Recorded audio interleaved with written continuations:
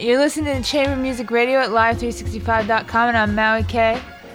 Right here I got See No Evil. What up? We got G Clef. Peace. And we got Solomon Child. You know it. Yeah. Theodore Unit, Solomon Child, straight from Europe. What's right. up, Solomon? How was Europe? It was good. It was all right. It was definitely an ill experience, you know. I met some good people out there. Some real good people out there. That's good. So you like touring the world? Yeah, I like touring the world. Finally, I was able to tour the world because, I didn't have a passport for a long time. I mean, I had a passport when I was younger, but now I got a passport, so, you know, it's good. You know, I was able to really go and see a lot of places, London and Switzerland, Italy, you know. Brought my mom some stuff back from Paris. I brought my girl back some Louis Vuitton shoes from Paris, so, you know, it was nice out there. That's good. Now, the group you're in, Theodore Unit, it's a real good group of people from Wu-Tang. How did you get together? Because recently Theodore Unit really came out to do the album. How did you come together? Well, it's like, you know, Ghost knew us. You know, Ghost knew everybody, and we all knew Ghost. And it's like, he handpicked out of, you know, like other groups that were on Staten Island that were forming each group, that had formed groups with each other. Mm-hmm. He handpicked us, you know, and made sure that, you know, he wanted the hottest cat out the group. Yeah. So, you know, he grabbed Trife from the TMF, and he grabbed me from, you know, RZA's camp. I used to, you know, be with RZA all the time. And, you know, Sugar Bang and all of them, you know, Shot Crons and Lil Free and all that, you know what I mean? And then he went and grabbed Wigs from Authorized Fam. So, you know, he made sure that, you know, he had the hottest artists. And then, you know, in the background, too, it's other cats, too, like Crime Life and Tommy Whispers, you know, to probably be out, you know, in the future, too, with Theodore. So what do you think when people say that the Theodore Unit album is better than the Pretty Tony album? How does it make you feel? I don't know, it's like, you know, sometimes people is like, sometimes people just don't, they like, you know, like the younger people or whatever, you know, could say that. But me personally, I think, you know, the Pretty Tony album is a classic album, you know, it's mad soulful, you know, but then in all reality, Ghost put together the Theodore Unit album and the Pretty Tony album, so it really doesn't matter which one is better because, you know, son did his dizzle, you know what I mean? He did his dizzle for real. So what's up on the solo tip? You working on the album? Heard you got a Def Jam maybe? Yes, maybe, you know, but it's like my album should be coming through, you know, next year, spring, early spring. It should be out. It'll be called My Motion Picture, you know, and you know, that's just what everybody's gonna really be like, wow, you know, it'll be like it'll be that feeling that you'll get in your gut, like when Nas came out with Illmatic, when Biggie came out with, you know, Ready to Die, when Wu-Tang came out with Into the 36 Chambers. It'll be that kind of, like, you know, feeling in your gut, you know? Yeah. You still down with Remedy? You know, you were close to Code Red. Well, I mean, you know, Rem's my boy, you know what I mean? It's like, you know, he's always gonna be my boy. You know, we watch football games and shit. You know, we do regular shit, though, besides music. We don't really do too much music, but we, you know, watch football games, play, you know, PlayStation games and shit together. So, you know, that's like, he's more like a boy like that, you know what I mean? All right. Now tell us, you know, the stages of your hip-hop career. The first time they heard you was Killer Bams on The Pillage. And how did that go down?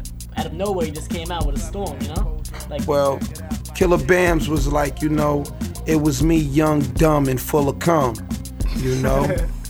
And my real name always been Solomon Childs, though, you know? But, you know, Killer Bams was, you know, me wilding out. But then, you know, I started thinking, you know, I got locked up, and I did a long stretch. I got locked up twice and did 2 long stretches, you know? And it all equaled out to about 5.5 years of being incarcerated. And, you know, it just had me thinking, like, you know, my mama gave me Solomon for a reason. So I'm gonna start calling myself Solomon because it's like, you know, nobody's gonna wanna bring their kid to Best Buy and buy that Killer Bams album. you know. But they would bring their kid to Best Buy and buy that Solomon Childs album. Definitely. So tell us a story about this King of New York thing. You know, people made a lot of money off of a demo, basically, that you have recorded, and tell us exactly how that went down. Honestly, I don't know how this stuff got leaked out there. The people that I did the music with, they claim they don't know how it got leaked out. But I don't know, you know, cats is rats. And, you know, they got cloaks on and all that, different color cloaks and all of that, you know. So it's like, I don't really know what's what, man. But it's like, you know, all them people who got that album, God bless you for getting that album. And, you know, that was just me in my early stages. I mean, that wasn't even finished. I didn't do nothing. I was just in the studio freestyling. Those was nothing but really like freestyles. And then somebody threw King of New York on it. Like, you know, that was what it was gonna be. But it's like, you know, I really didn't blueprint that at all. It was just some songs that cats had dibbled and dabbled through and snatched and thought that they could make a quick buck. And now that reel is getting ready to come right now. How was it like recording over at Supreme Clientele, the song Stroke of Death? A lot of people saying, oh, that beat is, you know, what is that, you know? How do you feel about recording over that song? When you heard that beat for the first time, did you say, wow? Well, what it was, you know, it was a studio. We was at 36, the old 36. And I mean, it was crowded in there, you know, and it was real crowded in there. And they were going through Beats for Ghosts for Supreme Clientele album. And RZA had played that beat, and he skipped it. Like it just done, and he went to the next beat. So I was like, wait a minute, what was that? So he played it back, and so nobody was like, everybody was like, nah, that's all right, nah. So I was like, nah, I think that's hot. He was like, do you really think it's hot? I was like, yeah. He was like, all right, well, go in the unoccupied booth, the booth that nobody's used in, and I'm gonna put it through the headphones and then write something and see what you come up with. And in like, you know, 15 minutes, I came out and said, yo, I'm finished, I'm ready. And he was like, already? And I was like, yeah. So I laid it down, and as soon as Ghost heard my verse, he was like, oh, yeah, I gotta do 16 to that too now. And then he threw it, and then RZA heard his verse, and he was like, oh, word, that's how y'all think y'all coming? Like y'all gonna leave me in the behind? I'm the Abbott, I'm coming too now. You know what I mean? So it's like, you know, it took off from there. And it was like solid ones, you know, you were on The Sting, North Star, Supreme Clientele. Out of all of them, which one do you think you shined the most? That people, when they heard it, they were like, you know, it's time for Solomon, you know, to come out with an album. Which one do you think put you definitely on the Wu-Tang map? I think the Outthink Me Now was the Sting album. Yeah, the first solo. The solo, you know, the Outthink Me Now. Females better try to trick me now. Cats better try and outthink me now. Stick me now, maybe even kill me now. You let me dominate for 2 years strong. You motherfuckers will never stop the